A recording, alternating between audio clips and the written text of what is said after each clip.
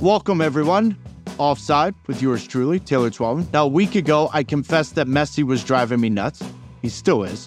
What Messi and Inter Miami are doing is nothing short of unbelievable. Think about it. Messi, Busquets, Jordi Alba, Tata Martino. 9 straight games in Leagues Cup, Open Cup, and MLS. They've won. Whether it's in penalty kick shootouts or regulation. That is nothing short of miraculous. And yet every week I sit in front of this mic and I promise all of you that I want to talk to you, with you, about American soccer, about Major League Soccer, about the U.S. men's national team, the U.S. women's national team. And then Messi strikes again with another assist, another goal, another fucking win. But today, this show's not going to be about Messi. We're going to talk through the biggest stories that I cannot ignore. Now, before anyone here looking for the Messi experience turns off this podcast, hang on a minute, hang on. We've got a little something for you. 2 of our producers and I went to see Messi live and in person when he came to New York to play at Red Bull Arena against the New York Red Bulls for his first Major League Soccer regular season game. So we want to give you a little hint of what actually happened. We want Messi! We want Messi! Everyone is waiting for something magical to happen in front of their eyes, and no one can turn away in anticipation that they're going to miss it. Robinson leaves Busquets over to Jordi Alba. What a touch! Messi! Oh, what a ball to come out!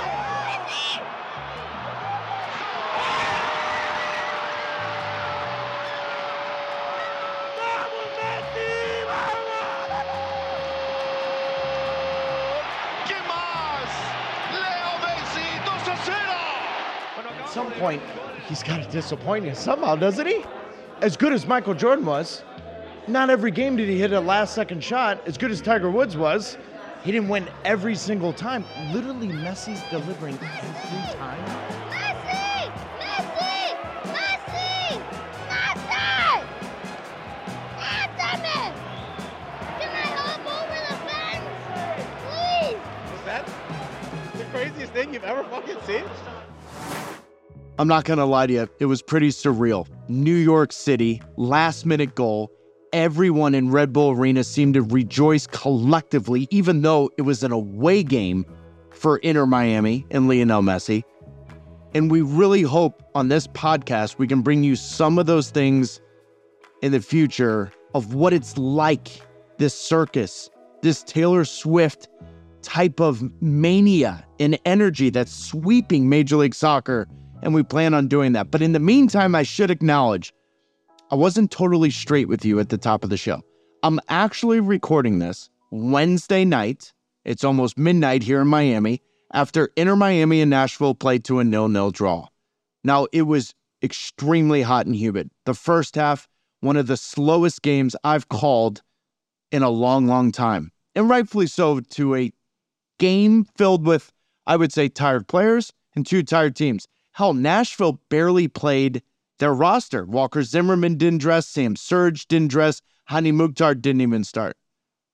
But wait for it. It actually happened.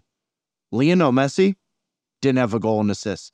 Inter Miami, for the first time in 10 games with Lionel Messi, didn't have a single goal. Nashville shut him out. They parked the bus. They parallel parked it. They parked it in a 3-car garage. They parked it in an airport garage. They parked this bus any which way they could, and good on them. Gary Smith knew it was going to be difficult. Depleted roster, tired legs, but they leave here with a point. You got to remember, Nashville lost 6 of their last 7, lost 4 in a row, and came off their worst loss in franchise history, losing 4-0 last week to Atlanta. They desperately needed a point. But this was a game where I think Miami needed 3 points more because they've got potentially 10 players who are going to be gone for the international break coming up in a few days. That now includes Drake Callender and especially Benjamin Kremaski, who we'll talk about a little bit later in the show, who gets his first call up to the U.S. men's national team. But the game of the night Wednesday was not actually here in Miami. It was in Atlanta, where FC Cincinnati came back from a goal down to beat Atlanta United 2-1. Now, FC Cincinnati is a team I'm extremely excited about. I want to talk about them more in a future episode. But on this show, I really want to dive into Thiago Almada and the fact that he's actually going to finish the MLS regular season in 2023 in Atlanta. I would have bet my house on it after winning the World Cup with Argentina that this summer he would have been moved for $25 million plus. But he's not. So we're going to be joined by Felipe Cárdenas of The Athletic to talk about that, as well as highlights from across Major League Soccer in this transfer window that's closing today. But right now, I need to talk about the story that's not just dominating the soccer world, but the entire sports community. So let's get into it. Significant breaking news. This coming out of Spain. The world champions, the Spanish women, the squad have released a joint statement and they have said they will not play any matches until the president of the Spanish FA, Rubiales, has gone. Let's start with the story that's got everyone's attention both in sport and out of sport. Now, last week, the FIFA Women's World Cup ended after a month of outstanding football. Spain was crowned as new world champions, rightfully so, in my opinion. They were the best team in the tournament, but they were robbed of their moment to celebrate when the president of the Spanish Soccer Federation, Luis Rubiales, grabbed and kissed Jenny Hermoso during the trophy ceremony. Now, Jenny immediately released a statement where she initially downplays the entire incident, saying it was, quote, a mutual gesture that was totally spontaneous and a natural expression of affection and gratitude. Now, about 48 hours after that statement, she clears everything up, saying she was pressured into that statement, removing any confusion that the interaction was consensual, invited, or even welcomed.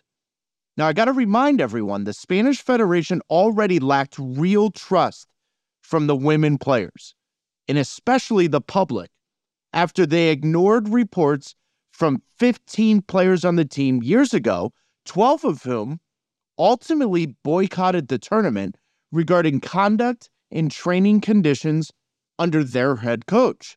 Now, following the incident with Hermosa, calls for Rubiales to step down as president became unignorable for the Spanish Federation. And then all of it hit the fan. At last week's press conference, which was briefed to the press as Rubiales' resignation, he goes up to the stage, but he not only takes the podium, but he repeats over and over again, he will not resign. No voy a dimitir. No voy a dimitir. No voy a dimitir. No voy a dimitir. No voy a dimitir. He was applauded. He was applauded by the room full of the Federation's bigwigs, including the men's and women's national team managers. Amid mounting public pressure to resign, Rubiales and the Federation continued to refuse. Now, since then, Rubiales has now been suspended by FIFA from all football activities and could be suspended more broadly by the Spanish government pending a case currently in arbitration. And finally, on Monday, the Spanish Federation officially recanted and asked for Rubiales' resignation. Now, despite all of this, he continues to refuse to step down. And pending the court case, there is no mechanism for him to be removed from the position. I'm going to bring in Michael McCann. He is Sportico's legal expert. He's a professor of law at Harvard and UNH, and he is one of the nation's leading sports law experts. And he's here today to help me figure this out, to help you figure this out, and quite honestly, to make sense of one of the more bizarre situations I've ever seen. Now, I also want to quickly acknowledge this is going to be two men talking about something that we don't have full context or experience with regards to a huge side of the story, but I still think it's important we do our best to have this conversation. Michael, I appreciate you joining us. With your law background, what was your immediate reaction when you saw it? Lawsuit. There's a lot of things I don't know, but I looked at it as this is a boss kissing someone that works for him in an environment where, how can she say no to that? I'm sure she felt pressured, right? That she can't just opt out easily in that scenario. He's an authority figure. It's a public forum where you don't want to create some sort of distraction. She probably felt like she had no choice. And if that's the case, then it's more wrong than ever.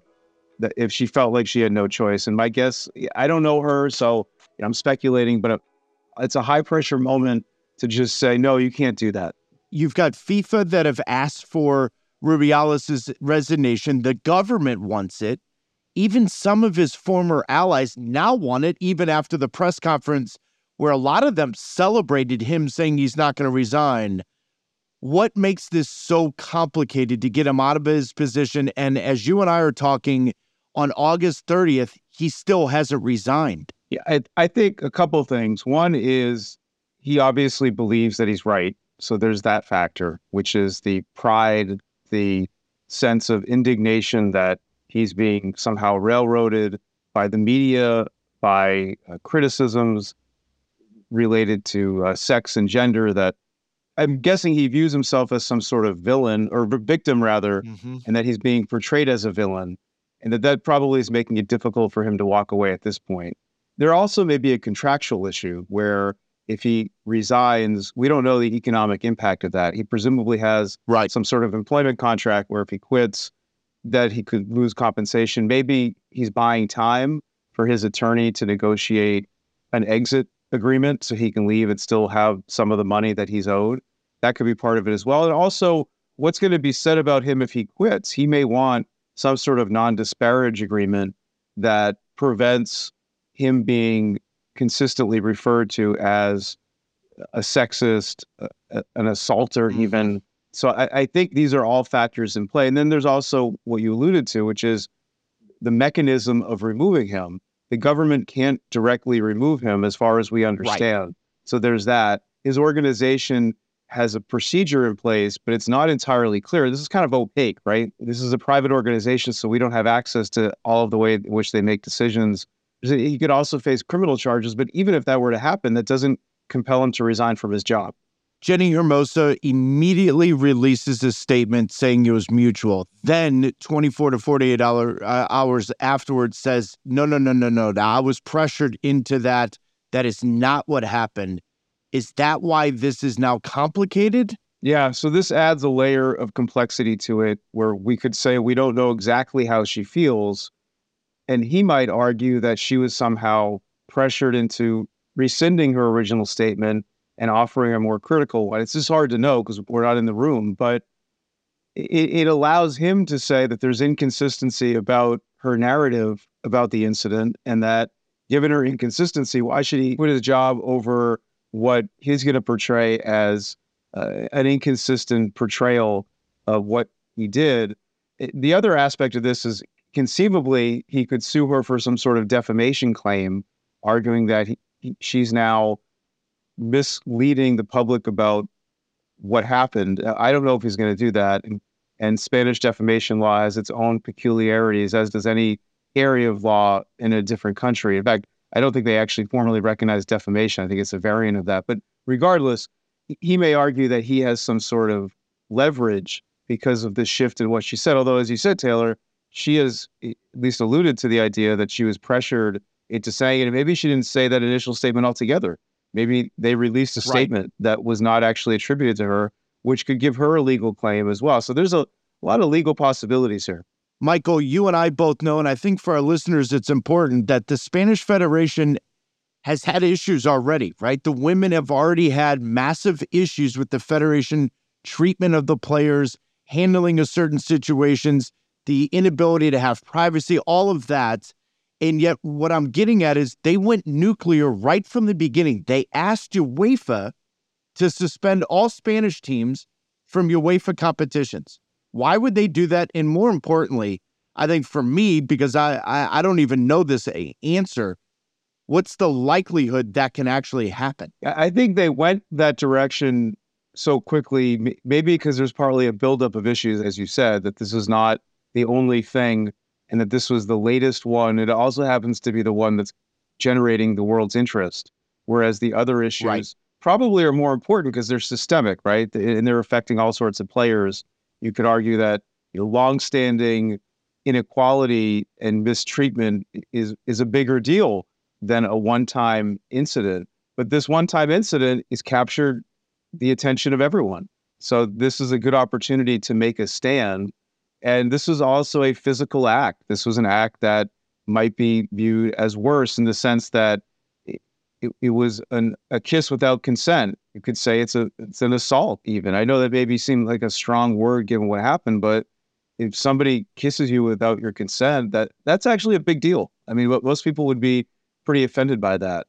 So my guess is that they view this as this is the right time to make this stand. In terms of the mechanics of how it will be resolved, and he can be suspended by any entity that has control over the playing of the Spanish teams. So in that regard, he could be suspended. And he has been, as we know, FIFA, he's been provisionally suspended for 90 days. And that suspension could be continued. So he could be separated from the sport for a while without firing him, without power. He could become segregated from the rest of the sport. So they can remove him via suspension, but actually terminating him from his position is where it gets a lot harder. Michael, I just want to leave you with this because part of the reason why I started this pod was I like to be challenged. I like to learn things. This got me. This got me right from the beginning because watching the kiss live on television, I had no idea what I was watching. But the most disturbing part for me was him at the podium where everyone in the media world was told this is his resignation. He says he's not resigning, and then the applause. The applause is what I don't know how to describe this to the listeners, but there was a pit in my stomach watching it on social media saying, is this where we are right now in the world where this man that kissed a woman against her consent is being applauded for standing and holding his ground while his mom is on a hunger strike in church? Michael, it's the most bizarre thing ever. It is bizarre. And I don't know if this is just the polite moment of people are there in front of him, so you feel kind of compelled to kind of play along, right? I mean, there's that is part of a lot of things, I think, that we feel pressured, socially pressured to just applaud certain statements, even when it's regarding somebody that has done things, even in that forum, that are objectionable.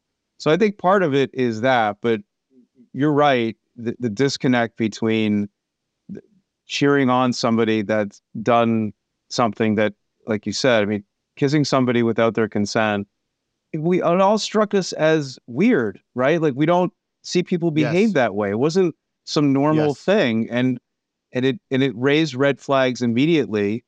And of course, those red flags were warranted. Yep. And I think for all of us, Michael, that are listening, watching this from afar, if you are at all defending the action and defending anything about inequality, then I think that is the root of the issue. Michael, I've followed you for a long time on social media. You're a huge help for my understanding, I think, for a lot of my listeners about just law and sport and everything else. Thanks, buddy. You got it. Thanks. That's one of the heaviest conversations you're ever going to have. So I appreciate Michael coming on, educating me, but also educating all of us and just how complex the entire situation is. Now, I want to pivot. I know it's a difficult way to pivot, but right now we're talking at the end of August, early September, which is right when the transfer window ends in Europe, ends in Major League Soccer, yet there's always rumors going around. And at the forefront of that has been Major League Soccer because young players from all over the world have come to this league, and it's been an important step in the growth of this league. Miguel Almiron, Tati Castellanos, Jordi Petrovic, to name a few. They've really made real money for this league. And that's when this league, Major League Soccer, made a decision they wanted to be a player on the world market. They needed to sell them. Now, replacing that talent isn't always easy, but let's be clear. It's good that Major League Soccer's best players are being coveted by teams in other leagues. Now, at the forefront of that conversation for a long time has been Atlanta United. Almada still going strong. Almada charging into the area, trying to play the 1-2. Almada, the little ding touch, back for Long John Eats, could still come, and Long John Eats gets the fourth.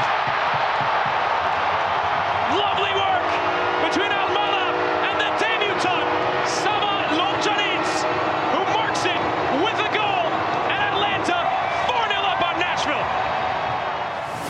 The gem of the league right now is Thiago Almada. Now, the 22-year-old Argentine central midfielder's become Atlanta United's record signing in 2022, while also becoming Major League Soccer's first active player to win a World Cup.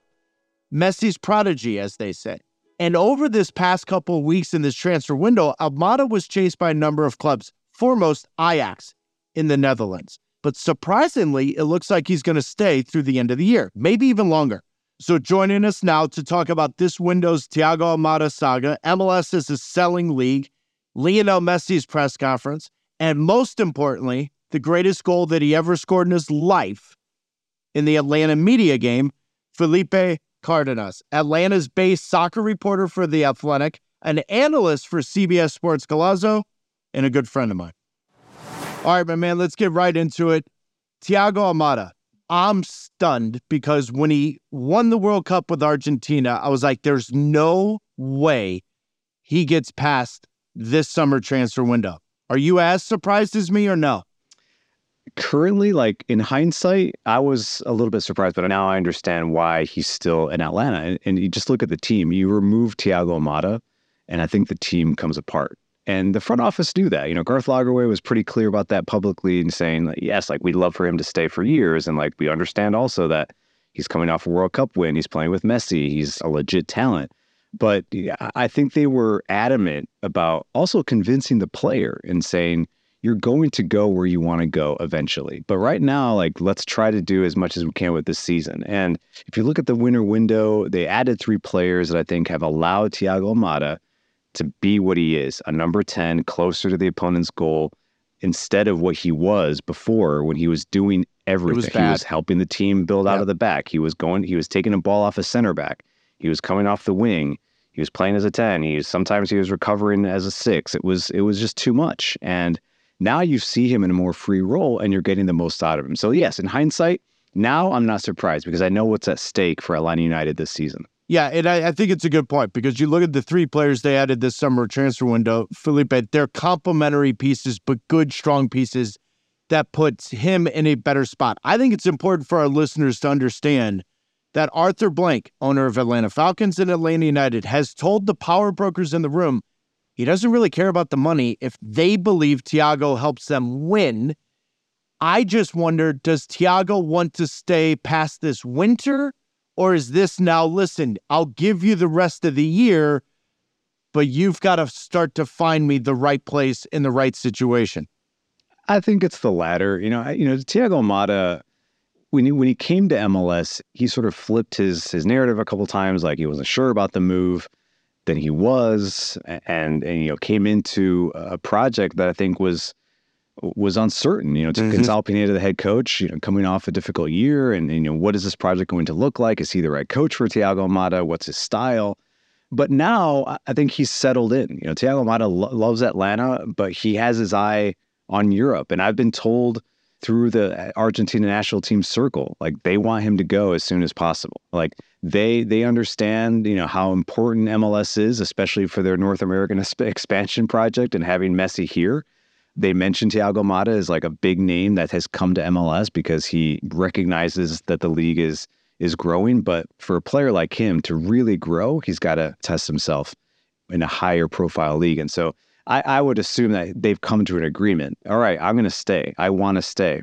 But this winter, I've got to go. And the one thing you mentioned, what Arthur Blank wants, I've also heard from internally from Atlanta United. He's like, I'm not interested in the record fees. I'm interested in trophies. And so that for Arthur Blank is a big one. And that's why the season there's still so much to play for Atlanta United, without a doubt. As a neutral, it's always why I've been a fan of Atlanta United. Felipe, you and I have known each other over the years. I love the go big or go home. They've gone big from the moment they set foot in Major League Soccer. Now, for some of our listeners that are now just getting into this league, there's a lot of record fees that have always come from Atlanta United. $27 million from Newcastle for Miguel Almiron. They went out immediately and signed the South American Player of the Year and PT Martinez.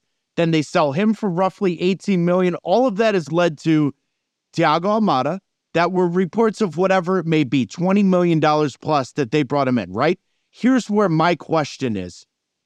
What's the number that allows Atlanta United to say, that's fair? Because you and I both know Ajax for 15 million euros, that's not going to do it. Not happening. La Liga clubs for 15 million plus 30% of the that's not going to work, Felipe. So, one, why are the numbers so low? But two, what do you think the numbers are really going to be during the winter? There has been a little bit of concern, but again, like Atlanta United, they keep everything close to the chest. Thiago Mata, his agent, Agustin Jimenez, is notorious for not talking to media. Maybe he talks to 2 or 3 guys. You know, I think we can name who those guys are, you know, Cesar Merlo and Fabricio Romano.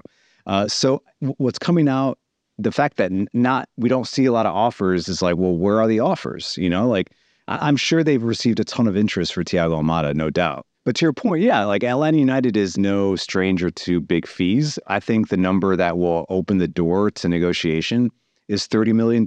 And I know you think, well, that's too high. You know, I've spoken to colleagues at The Athletic about that cover the Premier League, and they say that $30 million isn't really that much. You know, like, agreed. You know what I mean? Like there are a lot of teams that can do that in the Premier League. There aren't a lot of teams around the world that are willing to, but that's the one thing that I think when you think about 30 million, if you think that's too high, think about the teams that are willing to spend. I look at Thiago Almada and I think he's worth it. You know, every time I think it's too high, I see him play and I'm like, this kid is a legit talent. But do you believe he works in England? Because I think there's a debate that may not be the best league for him right now, which then limits you of getting the $30 million transfer fee. Agree. Yeah, I don't think the Premier League is the best fit for Thiago Almada at all. That's why when the Ajax interest was made public, which by the way, I have a source that's really close to Ajax, and he told me they've been looking at Thiago for over a year. And so this isn't out of the blue. You know, I love that fit. Taylor, I love the fit of Thiago at Ajax in the Eredivisie, where they're going to play on foot, on ball on the ground. He's going to be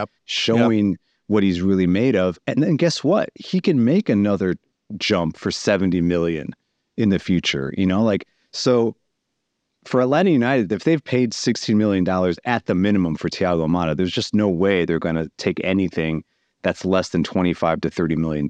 And I think there is a plan here to show, again, the world that Atlanta United can attract the best young players in South America or the world, and then say we can also be the trampoline that they need to get to a higher league. You know, the $30 million that Garth Lagerwey is probably expecting, I think that'll come. And if you think Ajax won't pay it, I would argue that. They have money. You know, maybe it's against their tradition to go and make a big fee, but they have plenty of cash to make that acquisition if they really want Thiago Almada. I'm glad you went there, because if money is not the root of the decision-making from Arthur Blank, I'd argue 18 to 22 million from Ajax with a real percentage of the sell-on fee may be the best thing for him, because I think he shows up at Ajax, I think he turns into a $60 to $80 million player.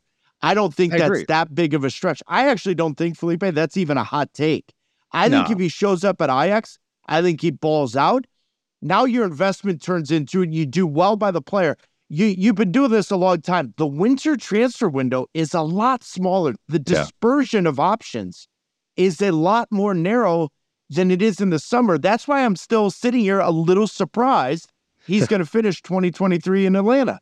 No, I agree. And also it's tough on the player to show up in the winter at a new club when they're mid-season. No doubt. You know, so the summer window is always ideal. I agree. I think there is a high potential for that sort of agreement where it's an $18 to $25 million deal, and then the sell-on in the future for Atlanta United, it makes a lot of sense. I mean, it's a team that I think he would fit in, and then he's going to be playing Champions League football. I know, exactly. I mean, that's the thing. It's not like, oh, he's not a Premier League club. No, he's going to be in the Champions League. There's always a ton of expectation, a lot of eyes and visibility on Ajax. And so he'll get that, and he has the quality to prove that he's a high-profile young player. So I agree. I don't think that's a hot take. I think that maybe that's where this is going, because you're not seeing the reports of here's another big club coming after him, here's another $30 million deal. maybe this is a more calculated business decision that Garth Lagerwey is going to have to make. Last weekend, I saw Atlanta play Nashville. What was that? That's the Atlanta United that you're used to, that I'm used to.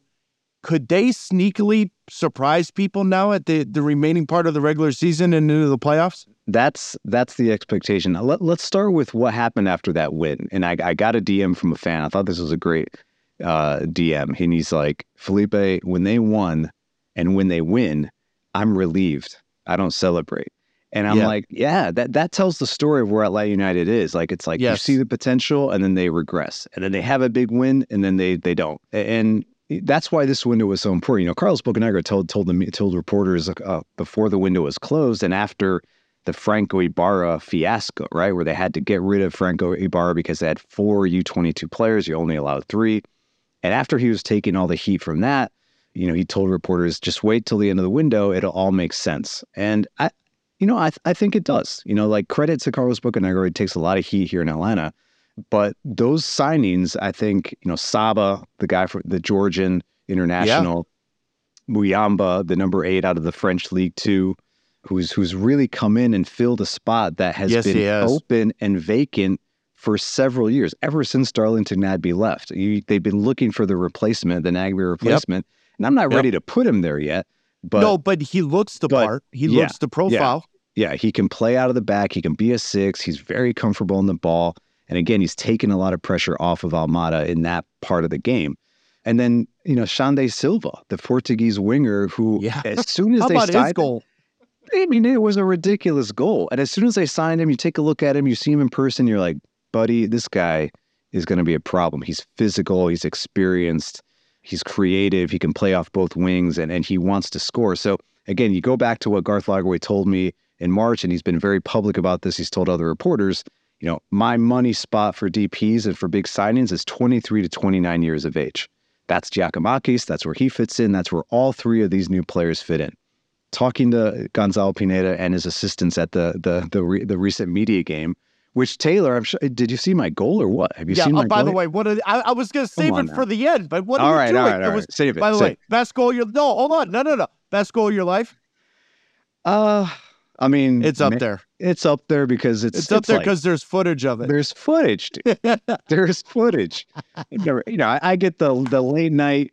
In high school, they go and they show the clips of your games. You never show your goals, but no, the media game is a great opportunity. Again, that ball from Pineda. I mean, I'm taking a ball from a former World Cup player. But you better say his job's not on the line now because of that ball he gave you. By the way.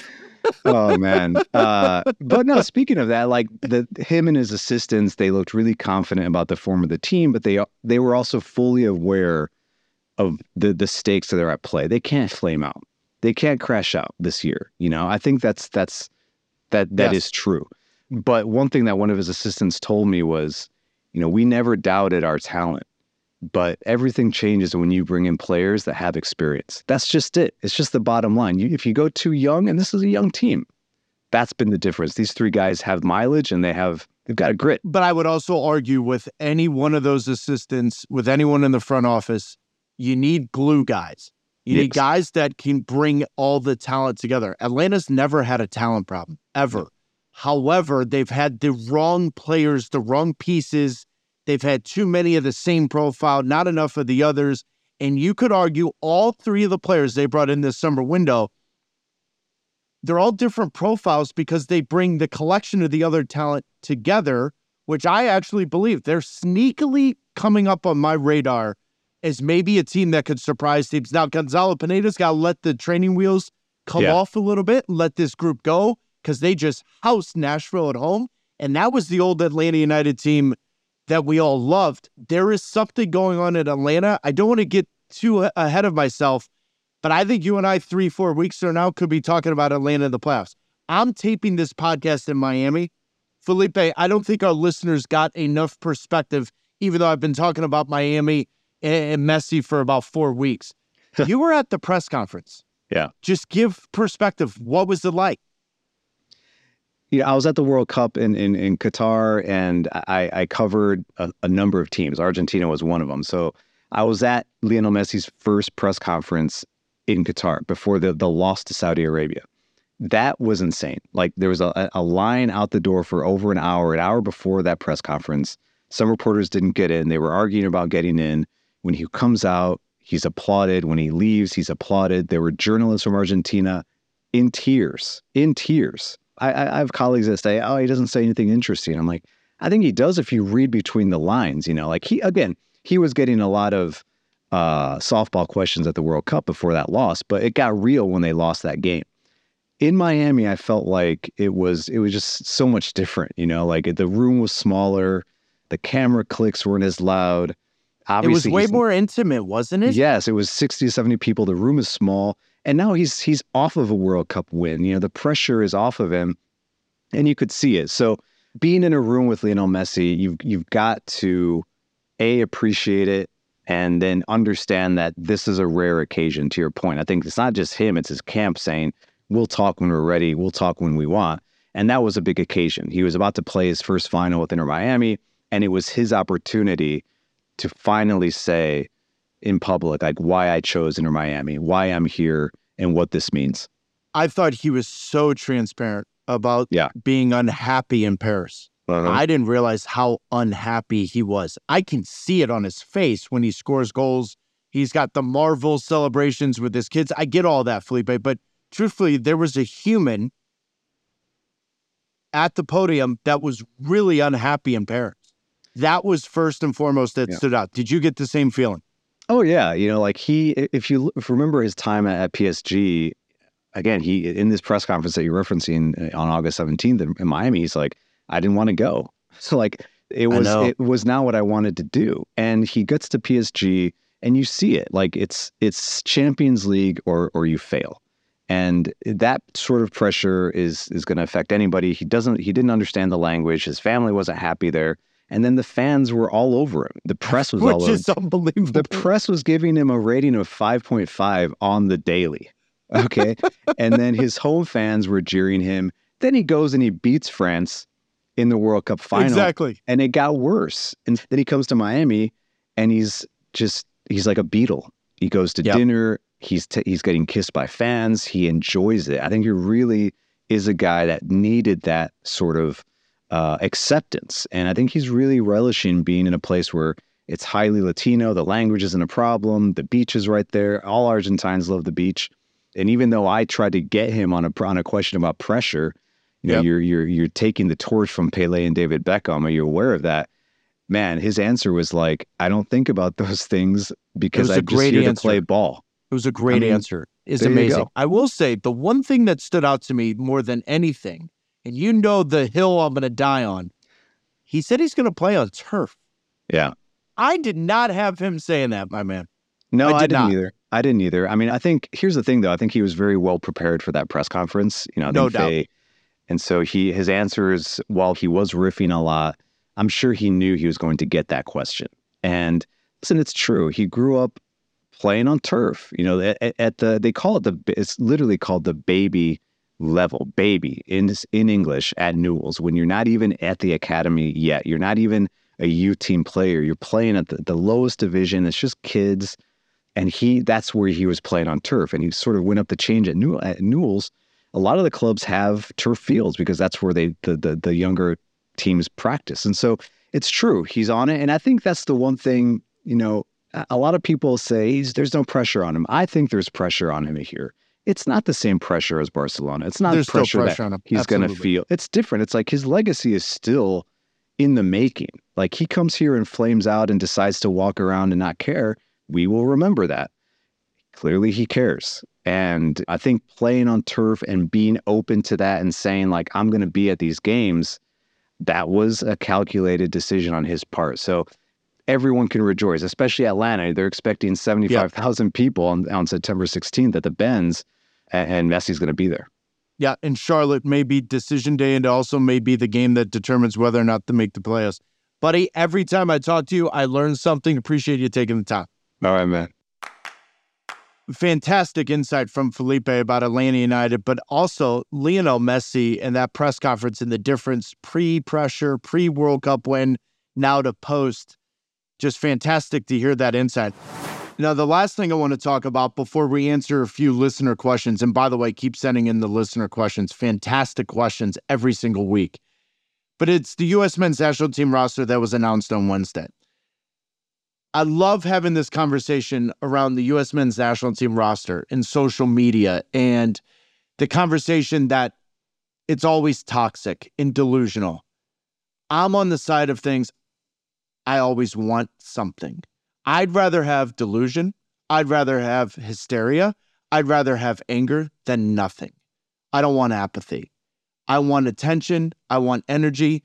And while I do think some of it is delusional, I'd rather have the conversation.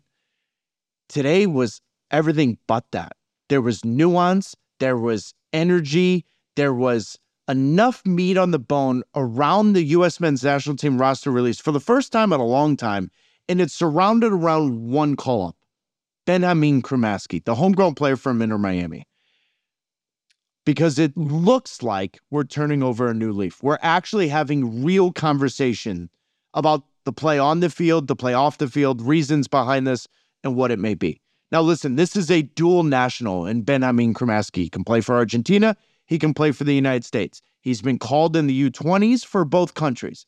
Now, what nobody knows, I said it on Apple TV, and I'll say it here so we're all understanding what went on. The United States under-20 national team called him into the World Cup. They put him on the roster. But Cremaschi, with the help of Chris Henderson, Phil Neville, and his family, decided that it would be more important for him to play in 7 or 8 games with Inter Miami than to go to the World Cup. But that doesn't mean his passion for playing for the United States isn't there. Does he deserve to be called up? I love that conversation. I don't think that's what the question should be. I think the question should be, why is he being called up now? The reason why he's being called up now is, one, he's caught the attention of a lot of people playing on Inter Miami with Lionel Messi. He's been very good. Is he ready for the international level? I don't know that answer. You don't know that answer. But I have zero problem with calling him up for 2 friendlies.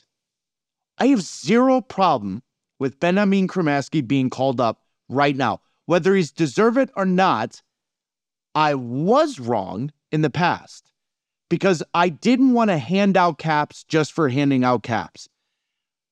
But these are friendlies almost 3 years from the World Cup where you're being introduced to dual nationals. He's not the only one that's on this roster. But more importantly, why wouldn't you call him up? He's in your backyard. He's in great form. Let's see. We may all be wrong. He may be ready. He may actually be ready. Greg Berhalter may love the profile of this player. The only question I have for U.S. Soccer and Greg Berhalter is this. If Benjamin Cremaschi is being called up for the potential, Jack McGlynn has had multiple phone calls from Ireland. He's in your under-20 program. Why hasn't he been called up? Brian Gutierrez, another player that's been fantastic for Chicago Fire, a ton of potential in the future. Noel Buck, unreal phenomenon for the New England Revolution as a homegrown, where England's U20s are going to call him up. That's been reported. That's news. Why hasn't he been called up? I get the Benjamin Cremaschi. I have no problem with it. My only question is, the other players should be on the radar, should be in the group. And quite honestly, I'd have zero problem with these 2 friendlies. Why not call up all of them? Get them in the camp. It doesn't matter whether or not you win or lose. It's more important that you're setting up the future with a pool of players that gives you the best chance of having success in the 26 World Cup. So good on Cremaschi being in the group. I think McGlynn, Gutierrez, and Buck should have been there as well.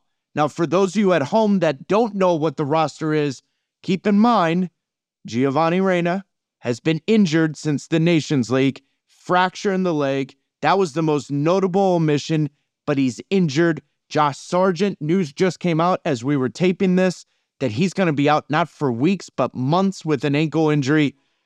We're going to have more of that in the future. Hopefully we may have Greg Berhalter on, but that's a conversation in and of itself. But the biggest conversation today was Benjamin Cremaschi. First call up to the U.S. men's national team. Good luck, kid. The favorite part about this podcast for me is the fact that we can talk about anything and everything, and I am still learning on the job. I'm still learning in the process. Michael was fantastic. Felipe gave us great insight. I had no idea that he was there at the World Cup and the press conference. I love getting your messages. I love answering them. Keep them coming. I want to see what you guys have for me every single week. Call me, text me anytime at 646-571-8496. That's 646-571-8496. You can also email me at offsidepodwithtaylor@gmail.com. Peter, you there, buddy? Yeah, man.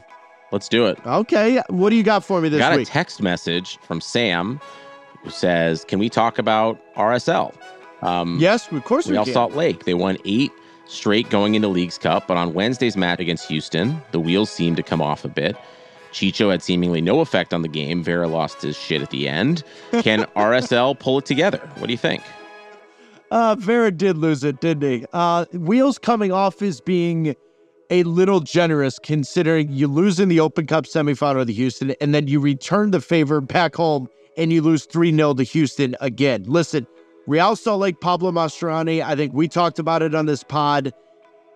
They have done a lot of good things. Ownership given them real money to spend. They've brought in the right players. But the injury to Pablo Ruiz may be the wheels coming off.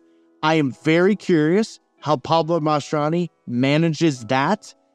But I don't find it coincidental that Ruiz's injury is then followed by 2 huge losses to the Houston Dynamo. If they figure that out, they're going to have something to say in the Western Conference. If they don't, then it may be a disappointing end. But I do like what Real Salt Lake did in this transfer window. One more email from Dario who says, hey, Taylor, love the brand new podcast. I've been listening to every episode so far, and honestly, I can't think of any way to roast you yet. But I do have a question, which I would like your answer to. What are your top 5 MLS stadiums? Great question. It depends on atmosphere and stadiums. 2 different things. Listen, the top 5 right now, and I can't believe Atlanta's not going to be in this, but top 5, no particular order: FC Cincinnati, St. Louis City, LAFC, Nashville, and I'm going to leave it at that. And I'm going to let you guys tell me who my 5th one should be and where I got that wrong. But St. Louis City will always be in that, Peter. They know that. You know that. It's your heart, man. Your heart in St. Louis. It is my heart, buddy. But my brain is in Miami. Taping this podcast, another Messi show coming, which means next week. Nope, I'm not going to do it. I'm not doing it. I can't promise you guys I'm not talking about. Michael McCann, Felipe Cárdenas, thank you for joining us. This is Offside with Taylor Twellman, a Major League Soccer podcast produced by Apple TV and Rain Delay Media. Executive producers are Peter Moses and John Yales. John was our editor. Michael Janot was our engineer. Jonah Buchanan and Iggy Monda were our researchers. Music was composed by Brian Decker, and I'm your host, Taylor Twellman. Follow and listen on Apple Podcast.